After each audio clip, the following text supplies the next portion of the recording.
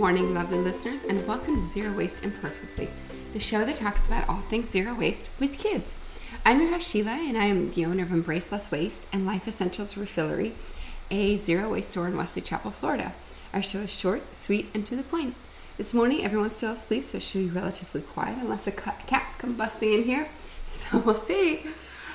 Today, we are on day 10 of our May Less Waste Challenge. And on the calendar today is inventory cleaning supplies. And you may think, wow, why on earth would I inventory my cleaning supplies? Well, this is why.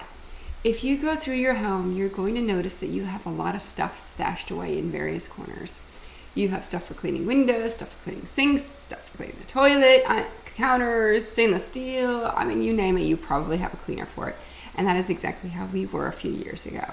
So what I did is exactly this. I went through and I Marie Kondoed it and I put everything in the middle of the room and checked out the giant pile of cleaning supplies that I had. And then I went on the EWG website and I realized just how unhealthy the majority of my cleaning supplies were. And we have a daughter who's severely asthmatic, and I said, this has to stop. We can't have this stuff in our house. It does us no good. And I'm sure there are better alternatives. So the reason I switched was for the ingredients, not because of the plastic container they come in. But whatever your reason is, this is a good thing to do for your family. So what I did then is I decided to start storing stuff outside. And as the things were used up, the items, I would replace them with a better alternative. And what I found out is that there's really no need to have a specialized cleaner for everything. Or it's just unnecessary because there are multi-purpose cleaners, whether you use Force of Nature, which is a product that I absolutely love, or there's many other alternatives out there. Like the one that we're checking out now is by a company called Green Llama. So what you're going to do is you're going to either decide to keep your products. You can gift your products. Don't throw them away because it's not good for the planet if you just dump the stuff in the trash can. And then as you go through, start replacing with eco-friendly products. It is easy to do, I assure you. You can swap this stuff out with containers that are refillable, with tablets, or with a product like like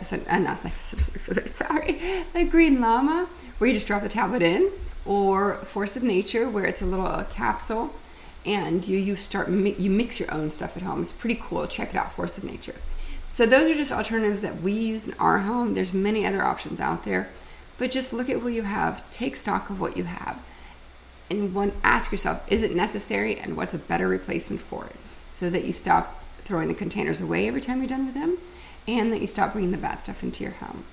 Let me know your thoughts. Have you gone through this process before? How did it work out for you? Let me know. You can find me on Instagram at Embrace Less Waste USA or Life Essentials Refillery across all platforms. Have a great day.